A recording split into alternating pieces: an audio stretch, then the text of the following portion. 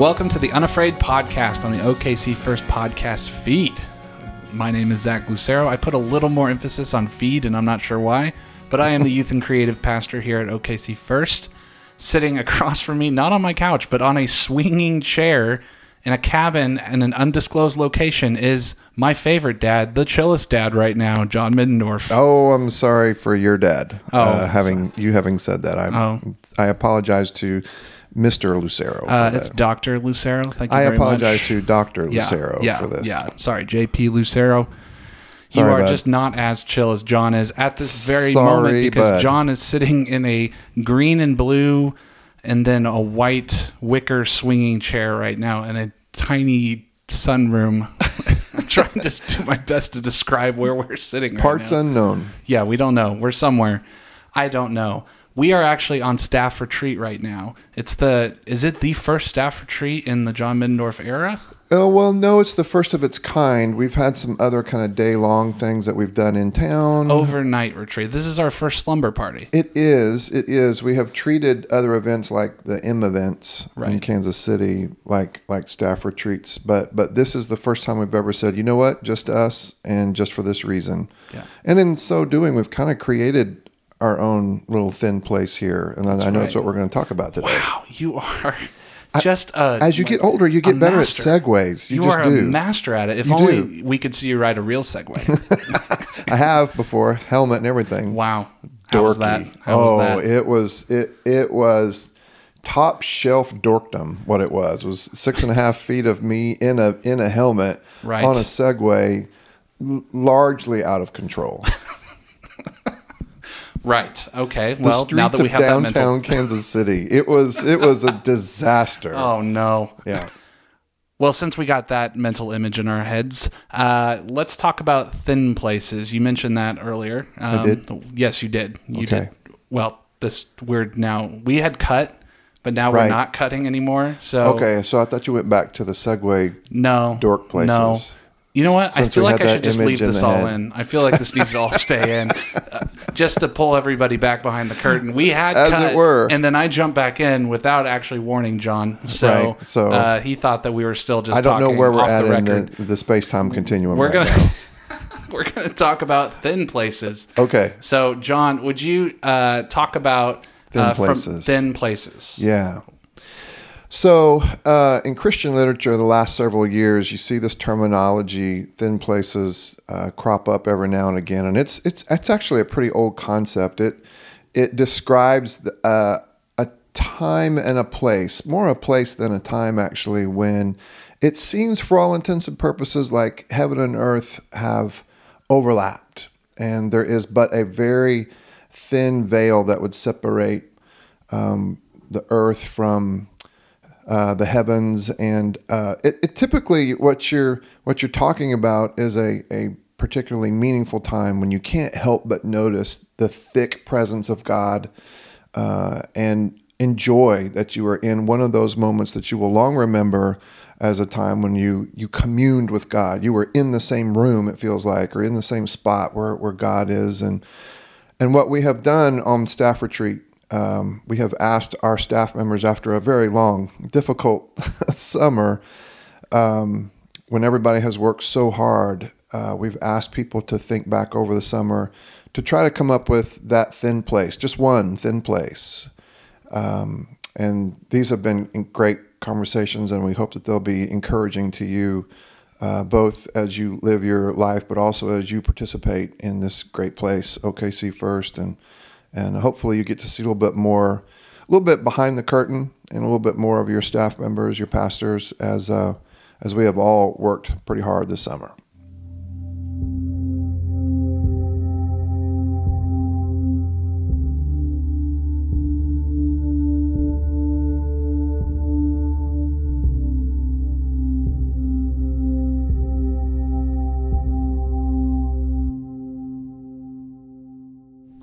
I'm sitting here with Britt Bolerjack. Hi. Britt was on the podcast not too long ago, and she is our college and community pastor and young clergy pastor. And Pretty much one of the best Christians on staff, Pastor. So one of my favorite people in the world. Pretty sure that's Lisa, but I appreciate it. Yeah, it probably is Lisa. But we're all just sort of living up to her. That's it's a high bar to hit. That's right. Britt, could you...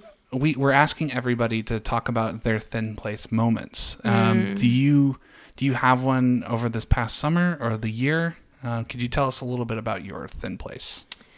Yeah. So for people who maybe aren't as familiar with my life and my story at the moment, I've kind of had a low point in the last couple years, seasons that have gotten progressively darker and harder, and I've been in therapy and spiritual direction and just having a pretty rough time believing in myself, and that has affected my belief in God and my ministry and my calling, and I've kind of doubted everything, to be honest, over the course of the last 2 years, and I can pinpoint that pretty exactly.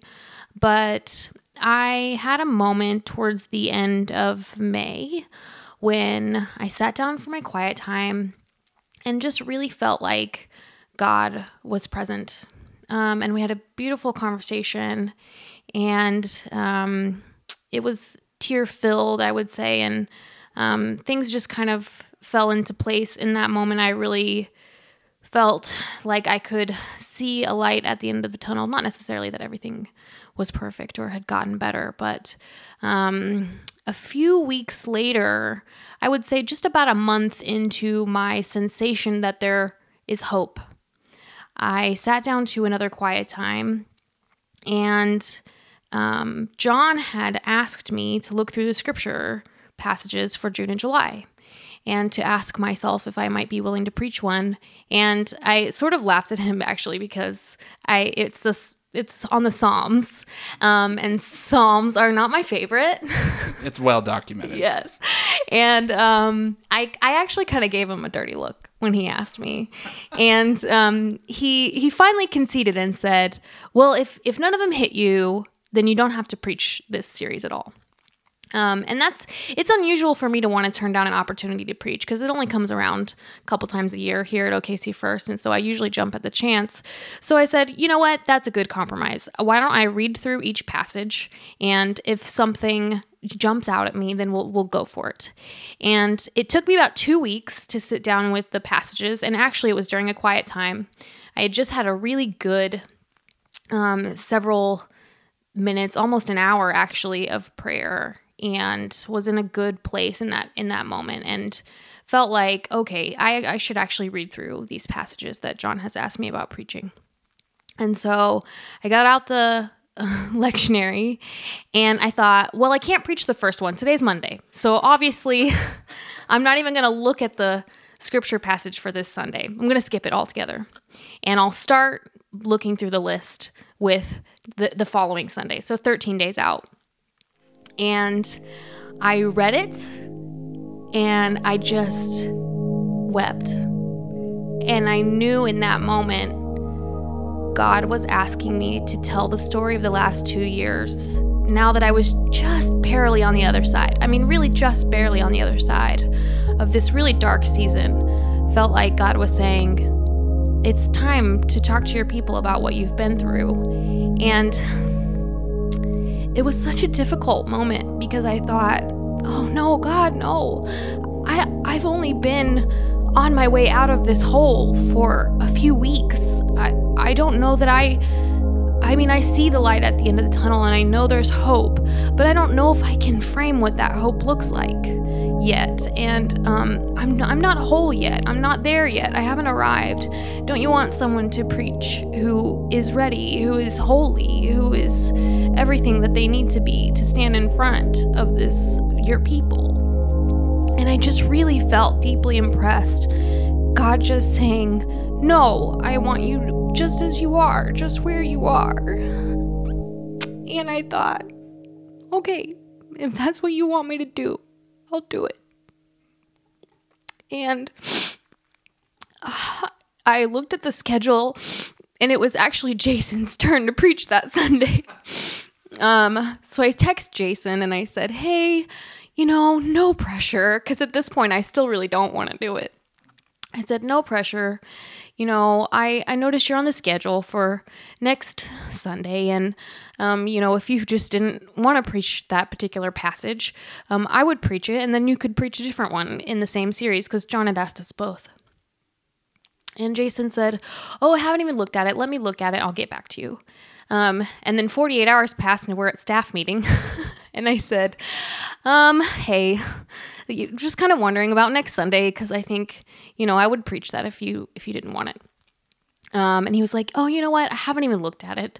You just, we'll go ahead and you can preach it and then I'll preach something else in the rest of the series." So I didn't look at it for another week because I was just so terrified and I knew exactly what God was asking me to say.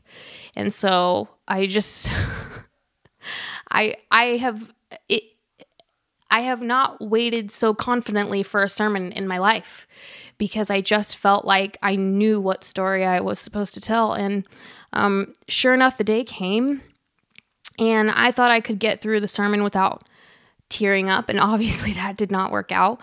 I probably preached 20 of the 25 minutes with my eyes full of tears, but just kind of bared my soul to our people and said, I don't have all the answers, but I know that I've stayed here with you and you've stayed here with me. And together we have carried each other through this God faith thing for the last couple years. And really it was a story of my gratitude to them for giving me a safe space to vent, to be an imperfect pastor, to not have all the answers. I mean, I can't tell you how much it meant to me in those 2 years to know that my people were there for me and believed in me even when I didn't. And I was so nervous about what the response might be. As a pastor, it's easy to feel a pressure to be perfect and to have it all together and to have all the answers and to feel like what your people want to see is the polished version of you every Sunday morning, especially from the pulpit. But actually the response was overwhelmingly, I don't want to say positive because it was mostly commiseration, sure, right? But the response was robust. And I got so many text messages in the next week, and then even more as people listened to the podcast on the internet of the sermon itself. And just so many people who said, "Wow, I feel less alone. And I can stay if you can stay. If you can do this, I can do this too." And just felt so blessed to be given the space to preach that way. I think it's a scary way to preach, and our people really accepted it well and accepted me well and heard that story. And, I had actually, I had taken 3 weeks off the end of December, beginning of January, because I was in such a dark place. I literally felt like I couldn't be in the building. And I came back that third Sunday thinking, oh, well, maybe I'm getting a little better. But then I walked into the sanctuary for service that morning and realized, no, it's this faith thing that I can't do. And had a huge panic attack about 10 minutes into the service and kind of, ran out of the building to try to catch my breath, and got so many great text messages from people who saw it happen and who were just there for me. And this sensation that we are there for each other was really what I was trying to communicate. The survey is actually titled, "We Will Hold the Christ Light for You," because I just think it's the people of God that helped me make it through that really rough season. And I really just felt God in and through that whole few weeks, of preparation and then preaching and then sharing life with people afterwards together was just so rich and rewarding to deeply connect with people through my pain, and so many people in our congregation who have had a tough time with faith, maybe not even right now, but in their past. And to hear their stories and carry each other's burdens has been such a rich experience for me, and I'm so grateful.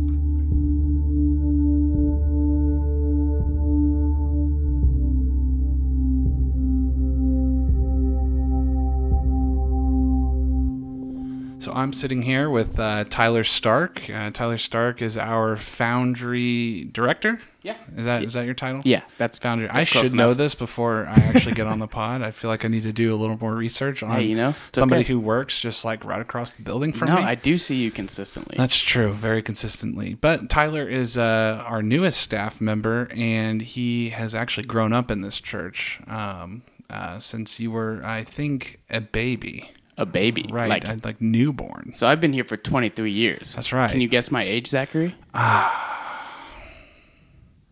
23. There you go. Got there it. There it is. Sweet. So, Tyler, we're talking about Thin Places from this summer or the year, whatever. But could you take us through your thin place that you experienced this summer? Yeah, great. So let me start by setting up some context. I work at a coffee shop up in the village on the weekends just because I really enjoy making coffee. I enjoy the people I get to meet and talk to. It's a good space for me to just enjoy being who I am. And so a couple weekends ago, I think now it's been about 3 weeks, I was opening that morning. So I got there at about 6:30 in the morning, and I was a little late, so I was rushing a lot, and the doors were unlocked because there was an event that was leaving that morning, and so there was just a lot of people. There was a lot of people around, and two of them happened to wander into the door. One came in. It was just a young lady. I'd seen her a few times. She's really nice, and she comes in. She says, "Hey, I just got here a little too early. Is it okay if I sit inside?" And I was like, "Yeah, that's fine, totally." So then a second woman came in, and she just looked like she had had a tough night. She didn't have any shoes on. Her clothes were dirty. She smelled a little bad. So I asked her if she needed anything. She said, "No, I'm just going to sit here for a little bit." I said, "Okay, cool." So I continued opening. Come 7 o'clock, I walk over. So come 7 o'clock, I walk over and ask her if she wanted anything to order. She said, "No, but can I ask a big favor of you?" I said, "Yeah, sure. What's up? Like, if I can do it, I'll try." She said, "Can you call me a cab?" So I started thinking to myself, well, theoretically, yes. I've never had to do that before. 23-year-old who's never called a cab. So I was like, well, yeah, I can call you a cab. So I asked her for some of her personal information so I can communicate that to the cab driver, her name, where she was headed. And then I walked to the back and I pull out my pocket computer and I look for Google and find Google, and then I Google cab companies in Oklahoma City, and I clicked the first one, called, and got it all scheduled. She was going to get picked up in about 30 minutes. So I go back out and I say, "Hey, it'll be about 30 minutes. Is there anything I can get you while you wait?"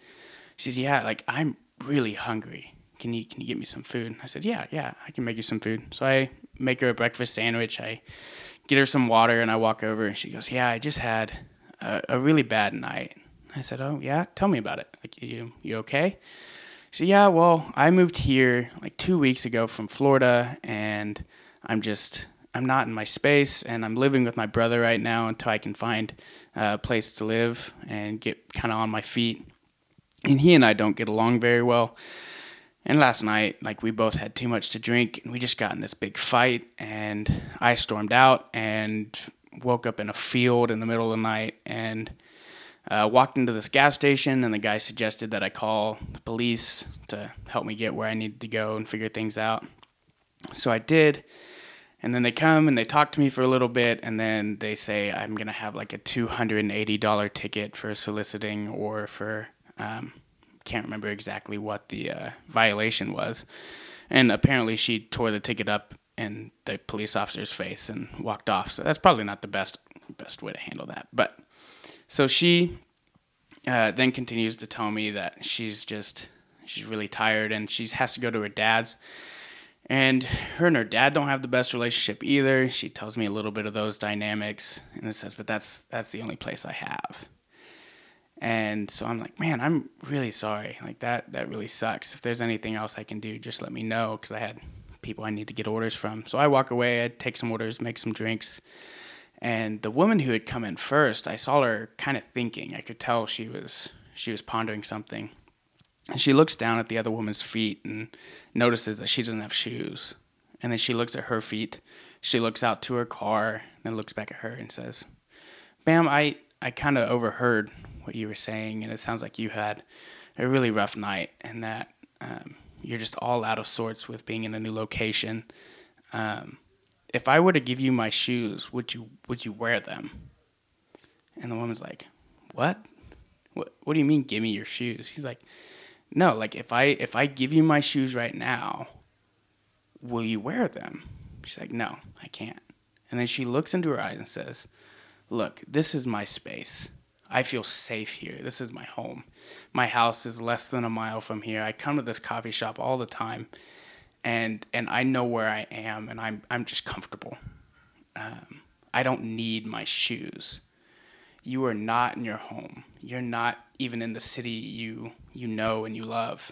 And if I can do anything to make your day a little more comfortable, to make the rest of this awful journey just a little bit better, I want to. And she takes off her shoes and she puts them down at the floor next to the woman. And then she looks into her eyes and she says, I just want you to know how much you are loved and how much you are valued. And I know you don't feel it now. And I know it's hard to wrap your mind around that from a stranger, but you are so loved and you are so valued. And she starts kind of tearing up as she's telling this woman who she's never met, who she's only heard a 5-minute conversation from, that she matters as a human.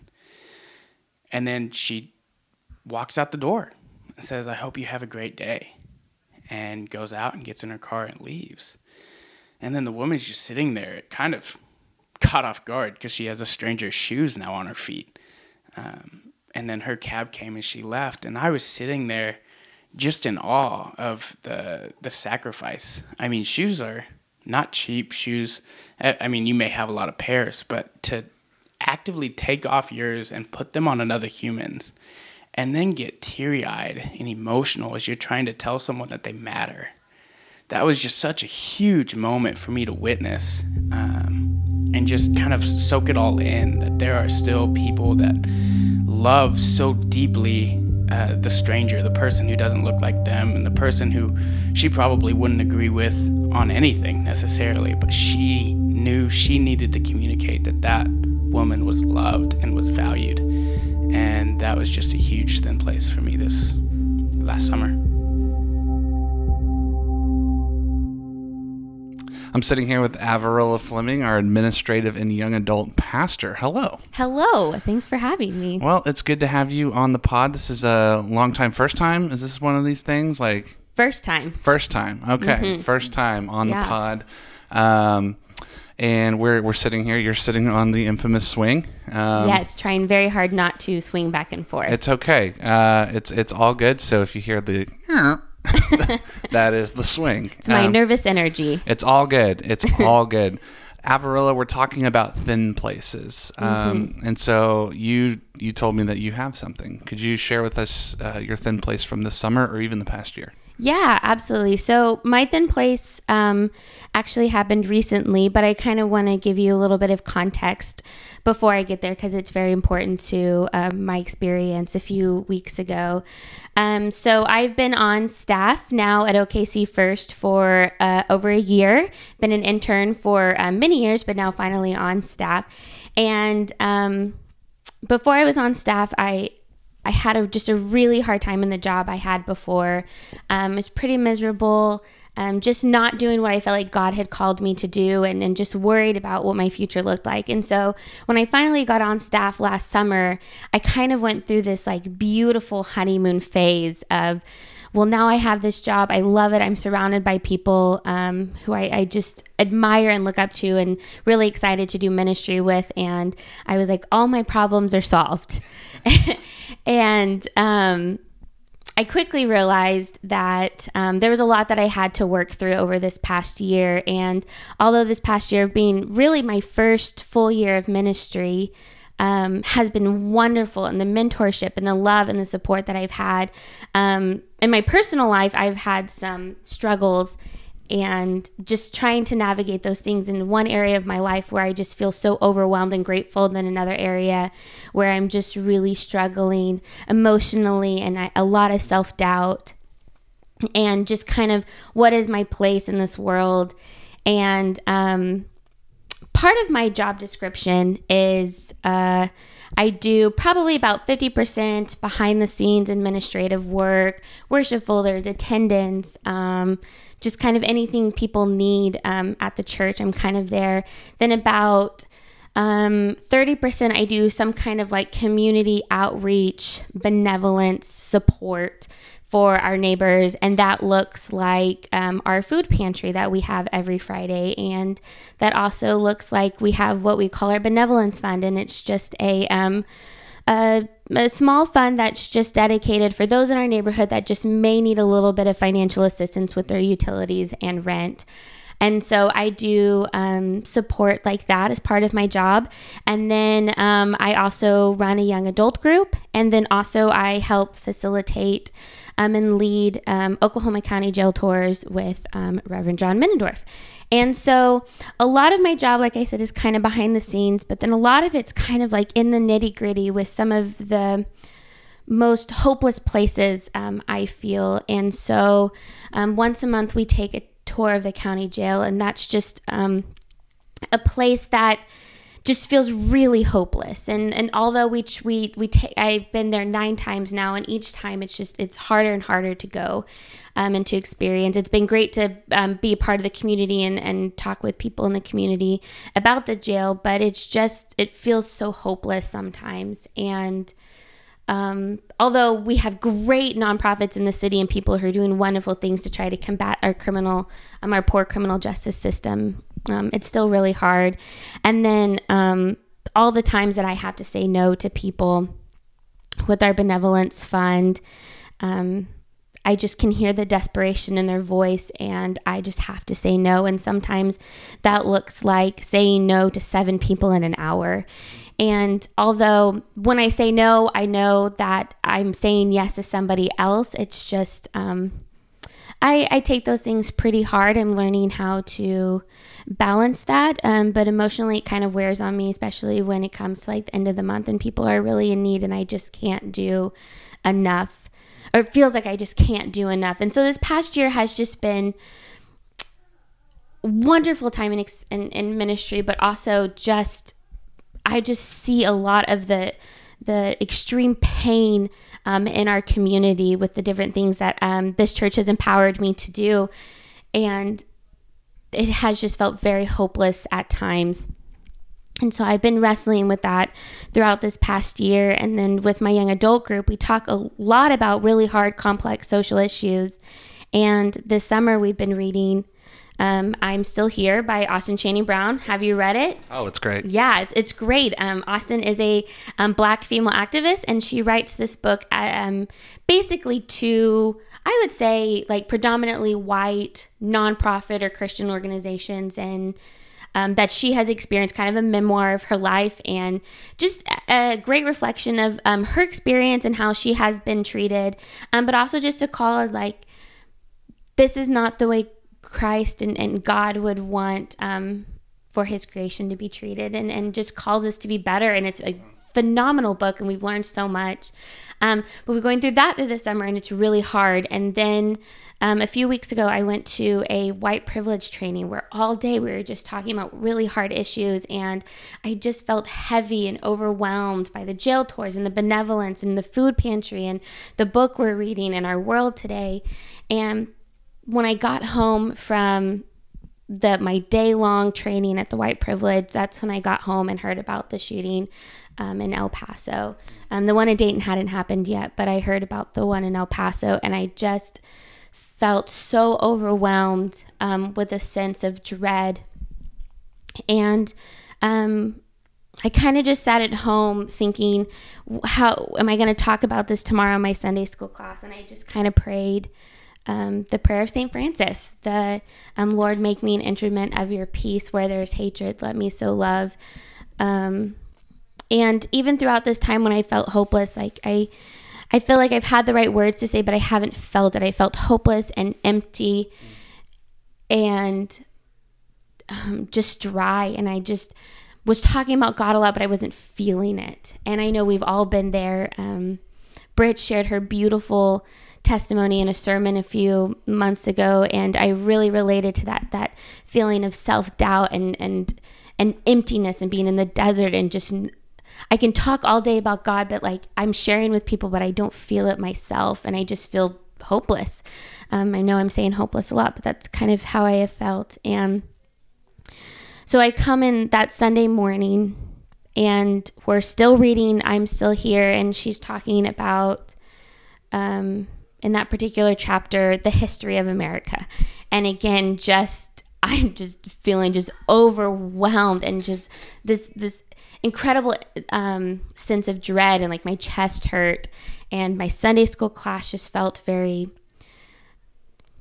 quiet and sad. Like we just seemed sad that day.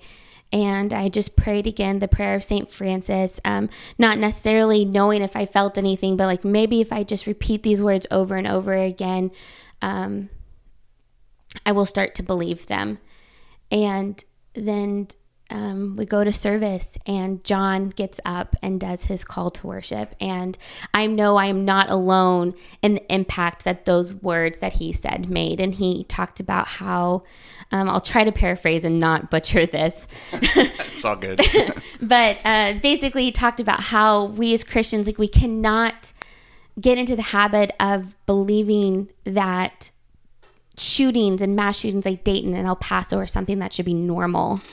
We cannot get into that rhythm. We have to learn how to be people of peace, and people who believe in a Christ who's the always slaughtered lamb, and not someone who comes in with power and might, but sacrifice and love and peace.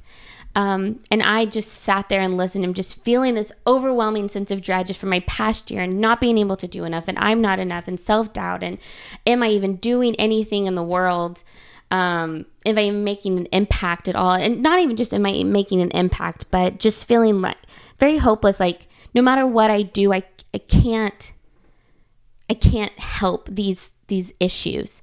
And I sat there and just listened to John speak and just proclaim the good news of Christ as someone who is the slaughtered lamb and who loves us. And I sobbed. I just started sobbing right there in the middle of the sanctuary. And then we got up to sing, and I just felt like the church sang a little louder that day.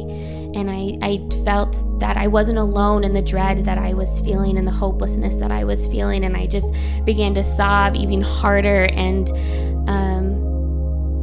we just lamented. We lamented as a church, and together. And it's strange because you think like, oh, we're sad and there's dread and feelings of hopelessness, but like because we were able to collectively lament and express that feeling of hopelessness, there was so much healing for me in that, in a body, a community that I am so grateful to be a part of. And I would talk all the time like, this is a great church and we love this church. And I am the pastor today because of this church, and I just hope to grow even further with the mentorship and the love of the church. And I like finally felt something, and it was just like God was just saying like, the way you are feeling, I have felt too, and I'm here, and my heart breaks for my world too. And the impact that lamenting can do together. And I felt hope again. And then John's sermon, his whole sermon talked about how we cannot do it alone. And if we think that we can, like we are not going to be great pastors, and we can't pick ourselves up by the bootstraps alone. Like, and I think I'd been trying to do it alone.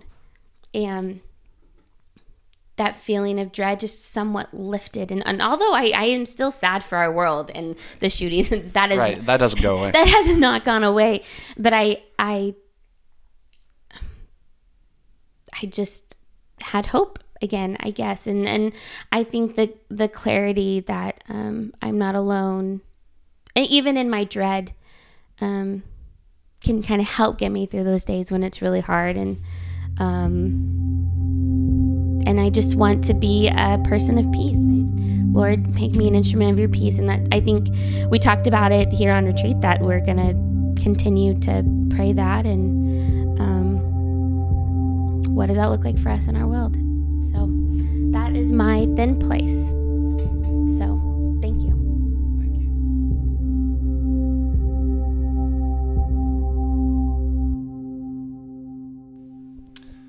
So I'm sitting here with Aaron Bolerjack. You guys actually just heard him not too long ago. Sorry. Yeah, I know. We brought him back, and he is if you don't remember, he is our executive pastor, and also the pastor of Broken Things is what he likes to refer to himself as. The building has not caught on fire. Nothing has caught on fire since the last pod. Yeah, not that I know of. No, definitely not.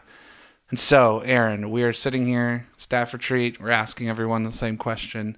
Thin places. Where have you experienced heaven meeting earth, whether this past summer or even in the past year? So the short answer is at the Interfaith Prayer Vigil at the Islamic Society of Greater Oklahoma City in March of this year, a day or two after the Christchurch mosque shootings, when it was such a beautiful thing to be in the room with our ecumenical sisters and brothers and our interfaith sisters and brothers, but also with 6 or 8 students who are a part of the youth group that my wife Britt pastors at OKC First and has invested in for the last 3 or 4 years of their lives and her life, and who were largely students and graduates of Southern Nazarene University, where we have, as a couple and as a church staff, have invested years and years of our lives. It was beautiful to be in a place of mourning and lament and of witness, but to know for sure that's where we were called to be, and for our people to know for sure that that's where they were called to be. And for our sisters and brothers of the Muslim faith in Oklahoma City to not be surprised that we were there, but to welcome us and to make space for us, and to be so gracious and tender to share their sacred spaces with us and their times of mourning with us. And it was such a special time, and a horrible time, and a heartbreaking time, and a harrowing time, but also a time to see the kingdom of God at work in the lives of the women and the men around me as we came together in one spot to say that regardless of our country of origin, regardless of our primary language, regardless of our faith tradition, we are people who believe that violence does not have the last word, and that death is not the end, and that at the end of all of this, love has won and is winning and will win. And that in the midst of grief and what feels an awful lot like despair, there is hope and there is comfort in community. And that's what it means to love each other across gender and across language and across faith tradition. That we are the people of God in Oklahoma City, and we will love the people of Oklahoma City. And that was a thin place for me this year.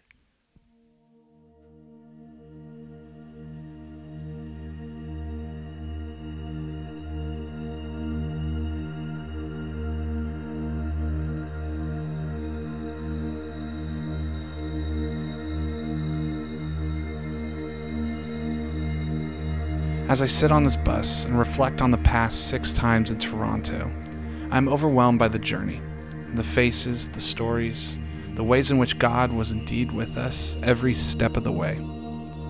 And as I walked down Dundas Street, my small group of students and I came upon a small cutout between the buildings where we met a man named Stephen. He was leaning up against the brick wall and periodically would break out a broom and sweep the ground in front of us, wiping away cigarette butts, bottle caps, and pieces of trash that had built up in the space. Stephen is the type of guy that oozes with cool, way cooler than any of us put together.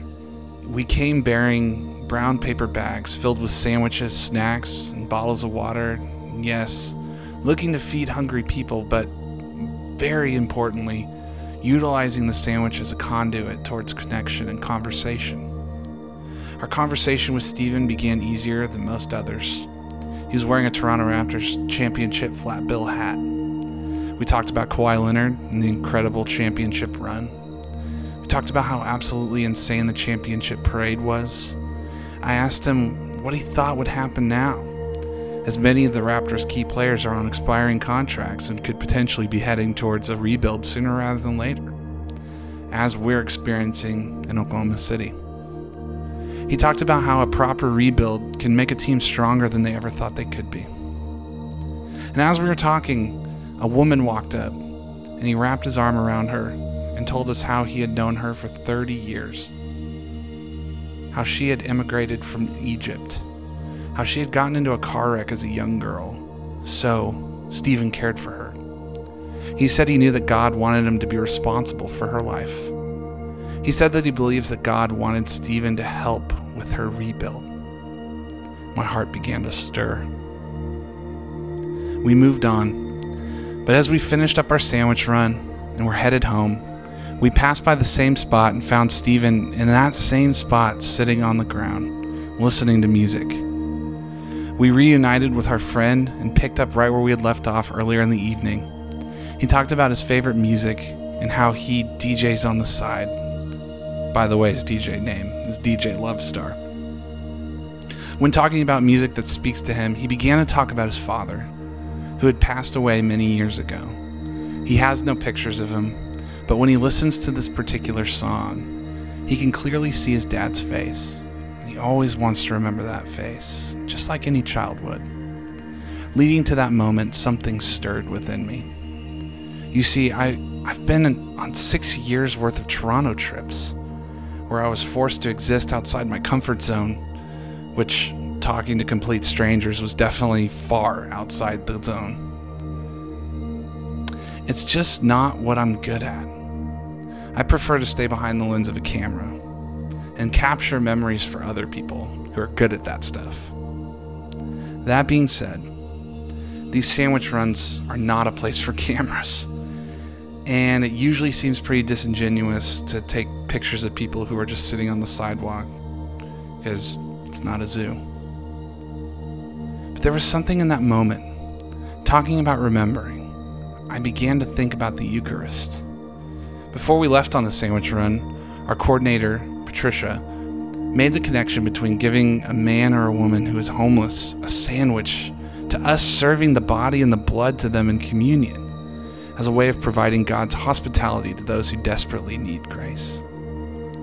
Eucharist helps me remember that the outpouring of love for the sake of connection and grace is who we are called to be as Christ followers.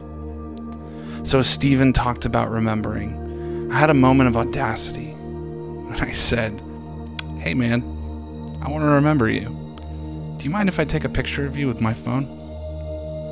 He nodded. Yes. His eyes began to fill with tears as I took the picture, and I immediately felt terrible, afraid that I had offended him or made him feel like a spectacle. It was then like our hearts became connected, because he looked at me and he said, "Don't worry, brother. These are tears of joy. Thank you for this." We want to be seen. We want to feel meaningful connection. We want to be remembered. If the two greatest commandments are to love God and to love others, when we love and remember people like Stephen, we are loving and remembering Christ. And if we take the rebuilding of lives as seriously as we take communion, hope begins to take root. Lives are restored, and the world changes.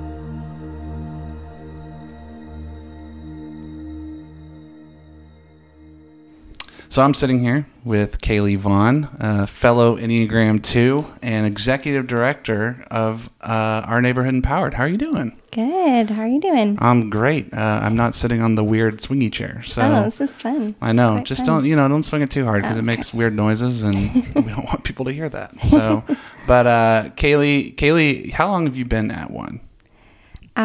This August, so in a couple weeks, it'll be 7 years. Wow. 7 years. Yep. Goodness gracious. Mm-hmm. And you have gone from where did you come in at? Like, what was your title when you came in? Program director, and you've moved up to executive director, which has obviously changed your role quite a bit. Yes. Can you tell us about just a little bit about how one works? Since you've been there for 7 years, you are intimately involved in all that goes on. Can you tell us a little bit about sort of how one works? Why is it there?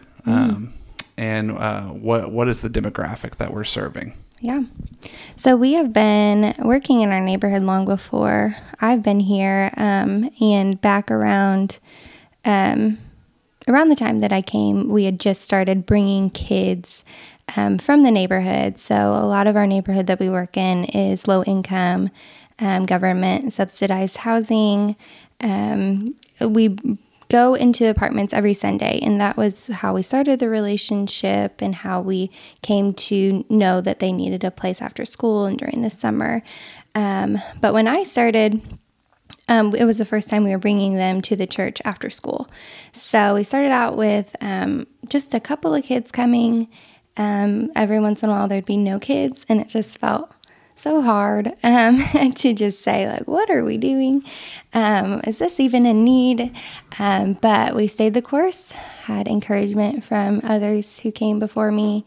And now, I misspoke. I've been here 6 years, but this is going on my 7th school year.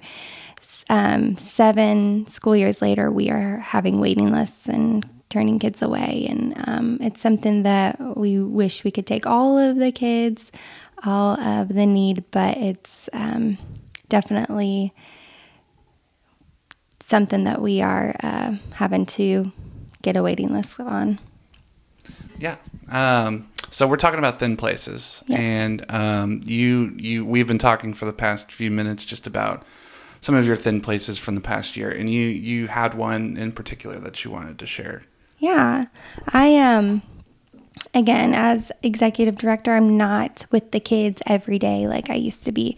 Yeah. And that is something that is new for me, and I'm just trying to figure it out. So I'm not able to see the growth like I was before. I'm just getting snapshots of the kids throughout the summer, throughout the school year. But this story in particular, we have a student who just came with us within the past year, and I always felt like they are who we exist for. But there was never any truth to that. There was never any, I never felt like, we just kept meeting challenge after challenge with this student, and it felt like this is who we're set up for, the outcast, the one who's struggling, but it never felt as if we were reaching them.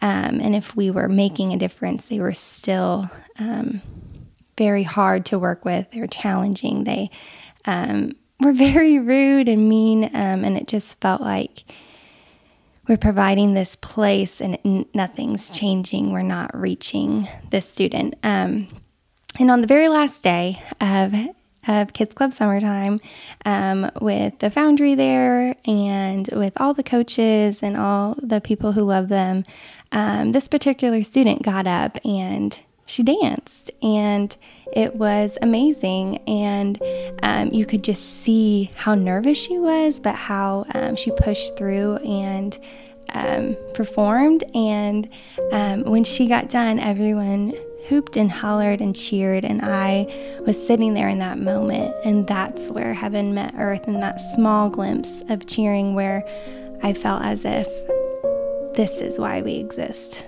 for students like this to be rooted for, to have people behind them cheering. And it was finally a breakthrough. And I know we'll have more challenging moments with her and with a lot of the students and with a lot of the staff and people leading, but it was in that moment where I felt as if this is the kingdom. This is where we are able to see how transformational love is lived out when you consistently show up day after day, hour after hour. And it was beautiful.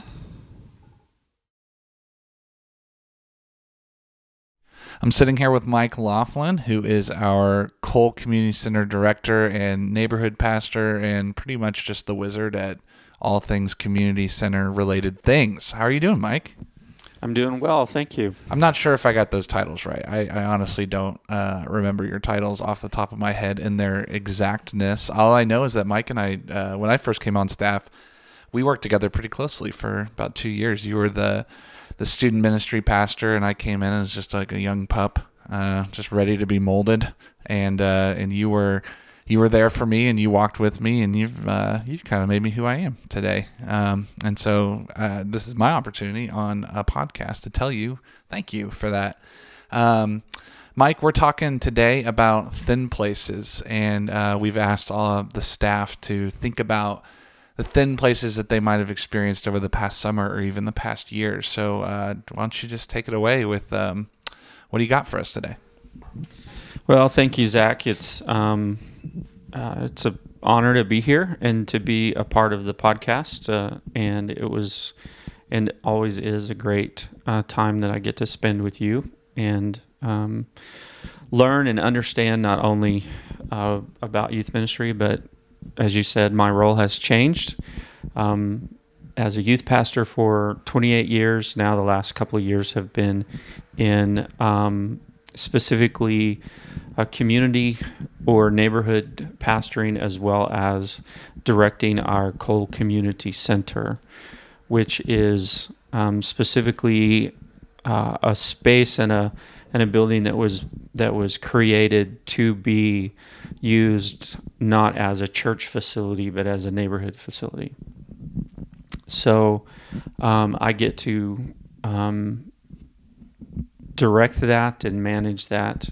So the pastoral role that most people would say is traditional, where you have a congregation of people that is specific to your role, like a youth pastor or a children's pastor or something of that nature, is a little bit different in my situation, whereas the majority of the people I pastor don't even come to our church. They're neighborhood people. I mean, so I pastor a group of people that are residents of our neighborhood versus members of a congregation. So a lot of my time not only is spent with that group of people, a lot of my time is also spent in just managing a facility. So we are a place of hospitality, as well as a place of reasonable price, so people in our neighborhood can actually afford to do things in our facility that would not, they otherwise couldn't do it. So it helps us keep a lot of things moving when we can do that. So my pastoral role in thinking about thin places in my life lately, or at least, in the last couple of years that I've been a part of the Cole Center as its director and neighborhood pastor, is sometimes hard to find. I mean, I feel like I've been present in our neighborhood, and if I'm talking about thin places, and if I'm thinking and talking about the areas in which I see heaven come down to earth, right? And I see that this heaven breaks out into something in our neighborhood, or breaks out into something that looks more like the kingdom than what it did before. Those those sometimes are harder to find in just the everyday activity of what I do. Shuffle paper, answer emails, give tours of our facility. Sometimes it's hard to find those places, but at the same time, I think when you asked me to talk about this, it was trying to find that big moment. You know, everybody wants to tell the story of the big moment that they saw heaven break through. They saw the kingdom come to real life, right? To flesh and blood on this earth. And they can talk about that thin place where earth and humanity meets heaven, right? It meets the kingdom. And to be honest with you, that's just not the case in my life and in my ministry. I think there are times I look over them, you know, because we're looking for that big event. But I think I have to be okay with those very small steps of where kingdom breaks through. And an example, the example I can think of right off the top of my head actually is, not off the top of my head, but one of the small victories, or victories is not the right word, one of the small thin places that I've seen and I think will continue to see heaven kind of break through in the lives of people is this Sunday. We are going to be giving away 3 scholarships to 3 students who live in our neighborhood for their higher education. And as I think of those 3 students, I think of the journey that we've taken over the last 5 years with my involvement in the neighborhood, even as youth pastor, and with their families even. And I think I can look back and I can say there have been small, thin places. They weren't the big events. They weren't the, oh man, we really saw heaven fall today and it met earth with this great aroma and not spectacle, but this great evidence that you see. I think I can celebrate the fact that we are seeing a change in a young man like Darion, who is not only an employee at the Cole Center, not only lives in our neighborhood, not only started in the Cole Center when he was just a freshman in high school, but this Sunday we'll be able to celebrate that he'll receive a scholarship for going to college, which would be the first college student in his family. He'll be a first-generation college student. And in so doing, maybe heaven will break into this young man's life.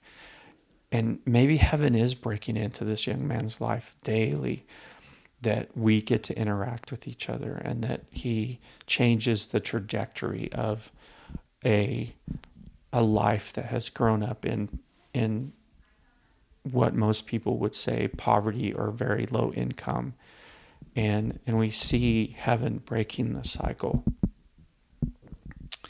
of a family that has struggled probably for all of his known life. Or for Elisha, who finished high school living in a youth shelter and is seeking to have higher education. Maybe those little moments where we just pass them off as oh, good things are happening, or yeah, that was a good conversation. Maybe those were the moments that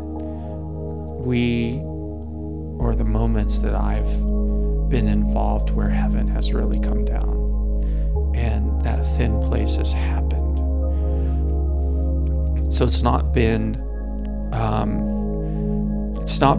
the huge event It's not been the breakthrough of somebody or the creation of something massive. It's been the small steps where heaven has just continued to walk alongside these young men, walk alongside our neighborhood, walk alongside the people I come in contact with as I rent a venue for a birthday party or a graduation or a baby shower or something of that nature. And I meet a new friend from our neighborhood, and I'm able to continue that relationship and possibly pastor that family in ways that aren't traditional. Like I said, they don't come to our church, but they come to our facility.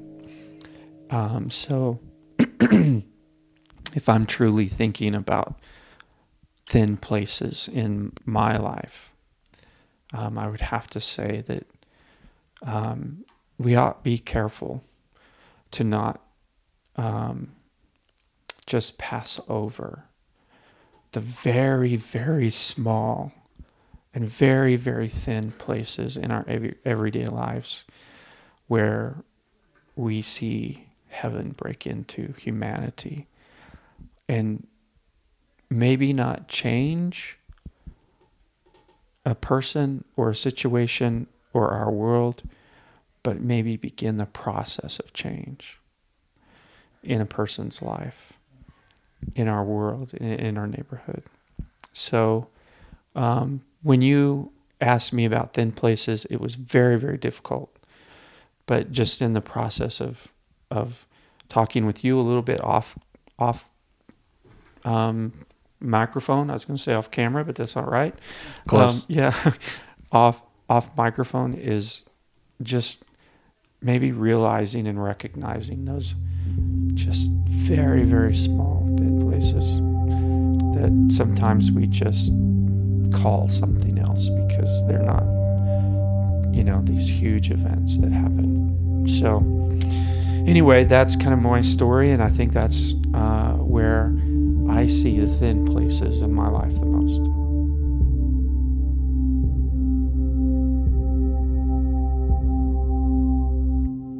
So I'm sitting here with Lisa Sanders, our children's pastor here at OKC First. Hi, Lisa. Welcome to the pod. How are you, Zach? I'm great. Good. Great. We're sitting in this tiny, weird room, and you're on a swing, and we're on staff retreat. But Lisa is, I think your official title is the best Christian on staff. Is that correct? Oh, goodness. I think I've heard that said. Yes. But I don't know what to think about that. So yeah, she teaches us every day how to be in touch with God on a more feeling level, on a more in your gut level. You kind of teach me how to be to feel God rather than necessarily not always know how to articulate it, but because we're similar in that fact. I'm more of a gut guy than anything. yes. Today we're talking about thin places, and I think part of your thin place, if I understand it correctly, we need to talk a little bit about aside from children's department duties. And I guess it's all sort of intertwined and intermixed with each other, is you're involved with something called Safe Families. Could you just explain to us what is Safe Families? What all does it entail? What is the purpose of it? And why are you involved with it? Yeah. Safe Families is an organization that is there to help support parents while they're in difficult situations, where their kids can be cared for in a safe home while they get help or get resources or whatever they need to get back on their feet and able to care for their kids. And so Safe Families is looking for families that would be willing to help in those situations. Yeah, it's sort of like a network of families, right? There's for one child, I've seen there's like 3 or 4 families sort of attached, and who somebody will pick up the child from somewhere, and the other one will pick it up from another, and hey, can you take care of so and so on this day? Things like that. Yeah, there's a host family, which is the home that the child resides in. And then there is the support team, and the support team helps that host family with sometimes giving relief to them, or they'll take care of the child for a while, especially if that host family has errands to run and they can't take that child with them, or just needing child care. Also, they help in ways like bringing food or trying to help get items that child might need. It could be clothing or food, or if it's an infant, baby things, swings and, playpens, whatever a baby might need. Yeah. So could you talk to us a little bit about your Thin Place for this past summer, and really kind of the past year has been a little bonkers for you, a little out of the ordinary. Could you just take us through that? Yeah. So actually my story begins with a meeting about Safe Families. This is brand new to our church, and we got several people together that were interested in what this would look like for our church to be involved in it. So we had a meeting on, I think it was like a Sunday night, and Avarilla actually was leading our meeting, which is one of our staff people, and she basically kind of used me as an example in the meeting and said, like, let's say Lisa ended up with a child in her home and became the host family, then she would need other families around her to become her support team. And so anyway, I just got used as an example, but I was beginning to understand what Safe Families look like by being in that meeting. We had another lady there named Angela who's kind of in charge of Safe Families in our church, and she was able to kind of walk us through what that really would look like. But being the example was interesting because 2 days later, there was a young girl. She's 28, but I've been involved in her life since she was 18, so about 10 years. And she recently had a baby, and I went to the hospital to bring her a car seat because she didn't have a car seat to take the baby home in. And I said I would take her home that day from the hospital. So I arrived at the hospital with a baby seat and waited for about an hour. And they said they had to test the baby in the car seat because he was premature, and that would take some time. So I thought, well, I need to go check. I've already been here an hour, and they still haven't come in. So I went out to check, and the nurse said, well, we'll be in there pretty soon.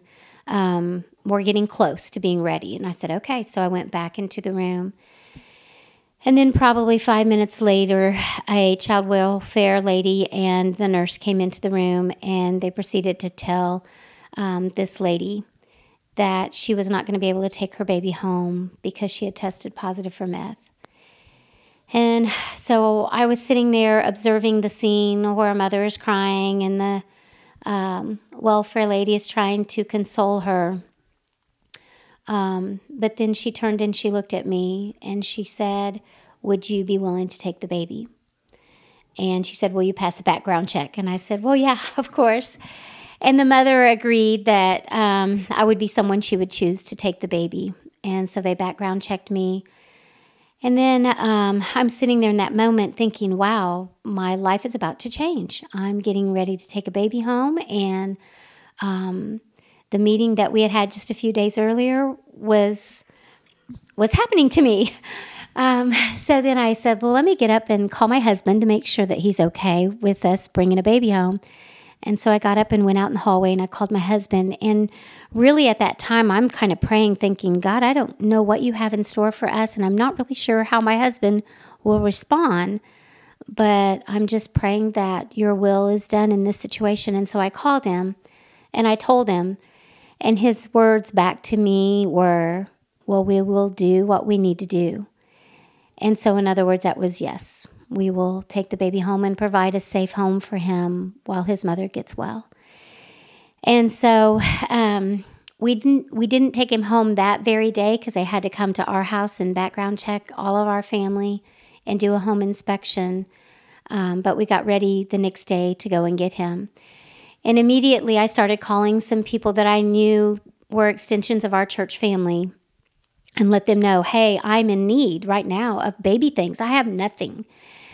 And it was just amazing to see how many people stepped forward and just said, well, I've got this, or I have a swing, or I have a stroller, or I have a high chair, or I have a diaper bag or clothes. And immediately things just started pouring into our home to help us provide for this baby.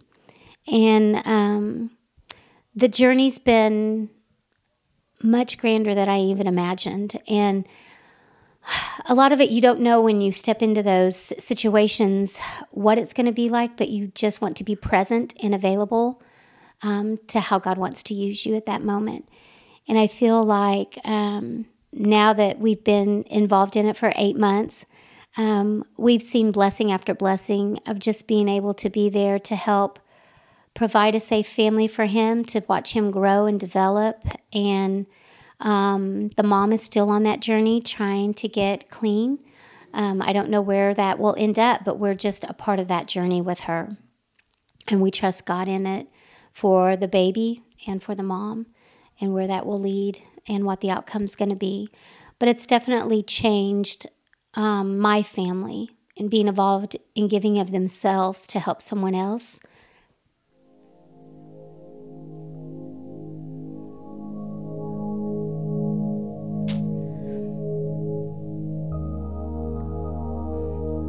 It seems like that's what God calls us to, is to give up ourselves and to be there for others. And in the process of doing that, we are changed. We become more compassionate, loving people that see outside of ourselves.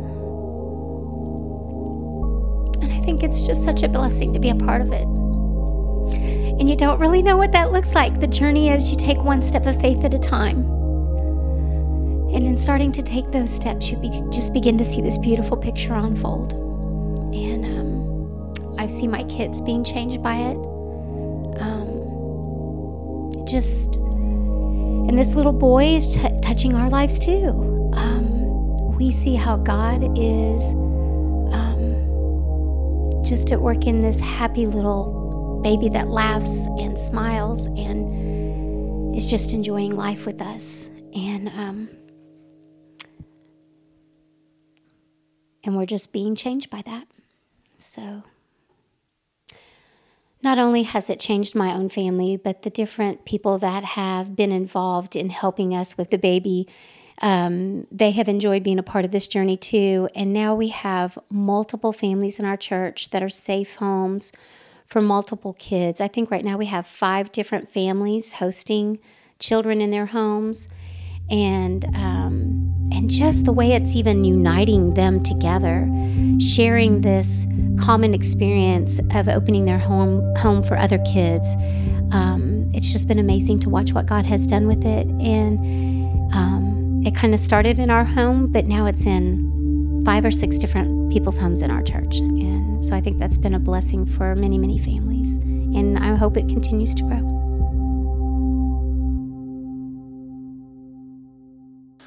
Well, it's me and you again. Yeah, man. Yeah, we're back. Honestly, in this process, it's almost it is midnight. I don't know. I've listened to a lot of Thin Places, and I don't know where this one's going to land in all the editing. It's been good. They've been great.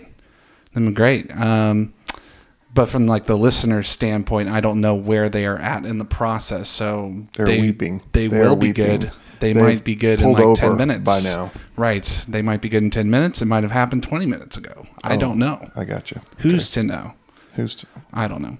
Anyways, John, can you take us through your Thin Place for the summer or the year, whatever? There were several times this summer that I feel like I was on the verge of a thin place, but I think Africa has to be that thin place for me. And in a broad sense, it has been a dream of mine and Kelly's to go as a family on one of these trips. And so to be able to take Taylor and Drew with us because of the generosity and the help given us by folks at OKC First, they helped us to get all there. That was like a 2-week thin place. But there was this one moment in particular that really sticks out to me, especially against the backdrop of a lot of what we are suffering as a country here recently. So one afternoon after a long day of work, we were summoned to the little church that's up on the hill because a choir from a local church. They're from Mapepe, which was probably 30 minutes away by bus. It's a little village, probably still qualifies as the bush at some level, but the choir's phenomenal. And so they brought their CDs and came and they did a little impromptu concert for us for about 45 minutes, and it was phenomenal. Now, like I said, these folks are from off the beaten path at Mapepe. So much so that one of the infants that they brought with them, and I'm guessing maybe 6-7 months old, had never seen a white person. And the choir was busy singing, and there was really no one to take care of this particular roly-poly little 6-month-old who was, and maybe a little bit older than that, because the baby was just mobile enough to really be a danger. And so Kelly went and just scooped up this baby, and this baby, never having seen a white person up close before, was just mesmerized. And we have a picture of it. I mean, it had already been a pretty good day. I'd watched my daughter and my son completely lose themselves in joy and in singing and in game playing with the area kids, and it's just, I've always wanted to see what I saw that day. But in this particular moment, to see this baby that Kelly was now holding face to face, to see this baby in utter awe, now not fear, that's important. This wasn't fear, but in utter awe, just reach out and so gently touch Kelly's face. What struck me was this baby was not, first of all, afraid. This baby was, first of all, fascinated with the other, and was careful and gentle as a 6 or 8 month old baby would be. And Kelly was moved by it too. I think she fell in love with that baby in that moment. But to me, against the backdrop of all of the racial tension that we have had. Now, as I record this, we're only about a week and a couple of days removed from a shooting in El Paso that was obviously racially charged. And we are having very difficult conversations on a national scale about things like immigration, but also about racism. And more locally, I am and we are involved in an effort to try to bring, in particular, black pastors and white pastors together, called Breaking Bread Initiative, to try to form friendships, because we recognize that we're up against not just out and out racism, but also this sort of latent institutional bias that sometimes manifests as othering. It manifests as me, for one reason or another, being afraid of the other because the other doesn't look like me, doesn't think or act or vote like me, perhaps because the other doesn't like me. But it seems to all be based on fear. But in that moment of watching that little bitty baby gently touch Kelly's face, the first white person that this baby had ever seen up close, it struck me that the fear part that we suffer with is taught. It's not natural. I think there's a natural, God-given curiosity about the other. It's the culture that teaches a baby to eventually fear the other. It's a culture that teaches an adult to fear the other, and to fear the other in ways that eventually result in at least bias, if not racism, and who knows what happens after that, hate, and maybe even violence. And so it actually was a thin and hopeful moment for me to see that, no, this isn't a part of the wiring, at least not for that kid. It's something that can be taught, and if it can be taught, it can be untaught. I mean, we can teach something different. We can teach something better. And so strangely enough, though this would have been well before the El Paso shootings, but well after we had decided that this was something that we wanted to spend ourselves on, and me in particular, I want to spend myself on this reconciliation issue. It was helpful to me to see in that moment that what I'm up against is not nature, but nurture. And if it is nurture, then we could teach our way out of it and experience the other without the wiring of fear and otherness, and that was a thin, hopeful, helpful place for me in that moment.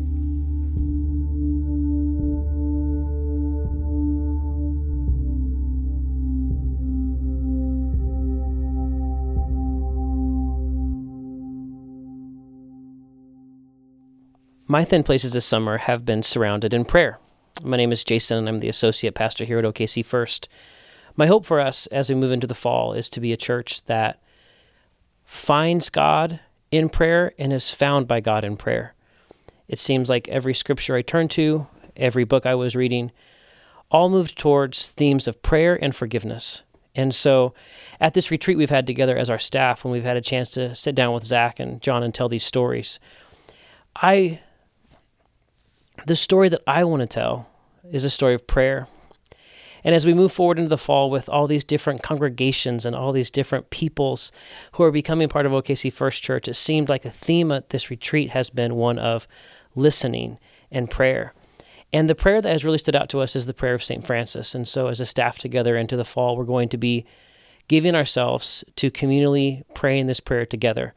And I thought it might be fun for us to conclude this podcast in particular of Thin Places with this prayer. So would you pray along with me as we close? Lord, make us instruments of your peace. Where there is hatred, let us sow love. Where there is injury, pardon. Where there is discord, union. Where there is doubt, faith. Where there is despair, hope. Where there is darkness, light. Where there is sadness, joy. Grant not so much that we seek to be consoled as to console, to be understood as to understand, to be loved as to love. For it is in giving that we receive, it is in pardoning that we are pardoned, and it is in dying that we are born to eternal life. Amen.